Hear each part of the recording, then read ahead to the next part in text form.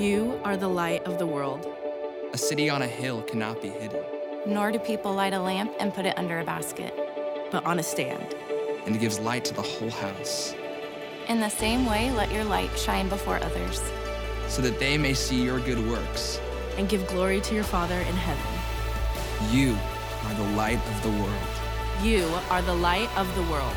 You are the light of the world. And the light of the world is for everyone.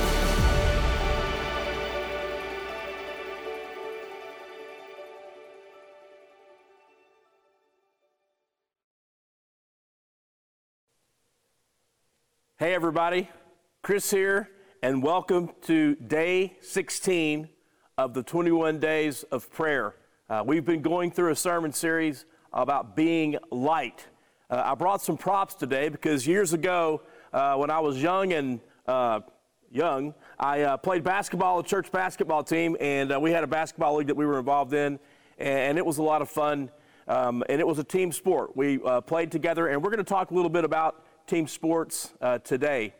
Yesterday, I believe the devotion came from Luke chapter 9, and it's a story where Jesus sends out the 12 disciples. And we look at the 12 disciples as the starting five of our basketball team. They were the best of the best, and Jesus sent them out to do ministry. And as they went out, they came back, and they had a tremendous ministry. As Jesus sent them out, they did a lot of great things in Jesus' name. And as they came back, Jesus was like, hey guys, great job. Take a breather, sit down. And Jesus sends out the second string, or actually in Luke 10, he calls them the 72. He sends out 72, and he sends them out two by two. And if you read Luke chapter 10, the very first verse, Jesus says, I have appointed you. I appointed you. I am sending you. And what a blessing to hear our leader say that to us, to give us that affirmation, to give us that encouragement that he is sending us out. And he is sending us out much like a coach would send out a second string. And when a second string team goes out, the coach says, hey, I trust you, I believe in you, you have the skills to perform and make our team successful, so go out on the court and do a good job. And Jesus is sending out these 72 with the same message. He says to them, I believe in you. I trust you. I'm appointing you. You have skills. You have the ability to go out and advance the kingdom. And he's telling us that very same thing too as we go out and as we spread the gospel. Jesus has appointed us. He believes in us. He trusts us. He's encouraging us to go and spread the gospel. Now, when I think back at basketball, when I played for the church league, there were 5 guys that usually started that were really, really good. And on our team, we had guys that could rebound. We had guys that could shoot. We had guys that could do other things. Everybody knew their role. And when we were successful, everybody did their part. Now, my part of being on the basketball team was I could dribble the ball because I have a low center of gravity. I'm short. So I could dribble the ball, and I could pass the ball, and I could set picks. And one of the things I was really good at was I could shoot. I was a really good shooter. If you passed me the ball, hey, there was not a bad shot for me. I knew how to shoot. My problem was that I was not a very good maker. I could shoot, but I couldn't make. So you need shooters, but you also need makers on your team as well. The point to that story is we all had a position. We all had a role to play on that basketball team. And it's the same thing for us here in the church. God has gifted us all with different skills and abilities. Some of us are very good at speaking, at evangelism, at teaching, at preaching, at explaining what the scriptures say. And then there are others of us that are very good at nonverbal tasks, such as loving, showing mercy, helping people, and doing hands-on ministry. We need both of those types in the church to be successful.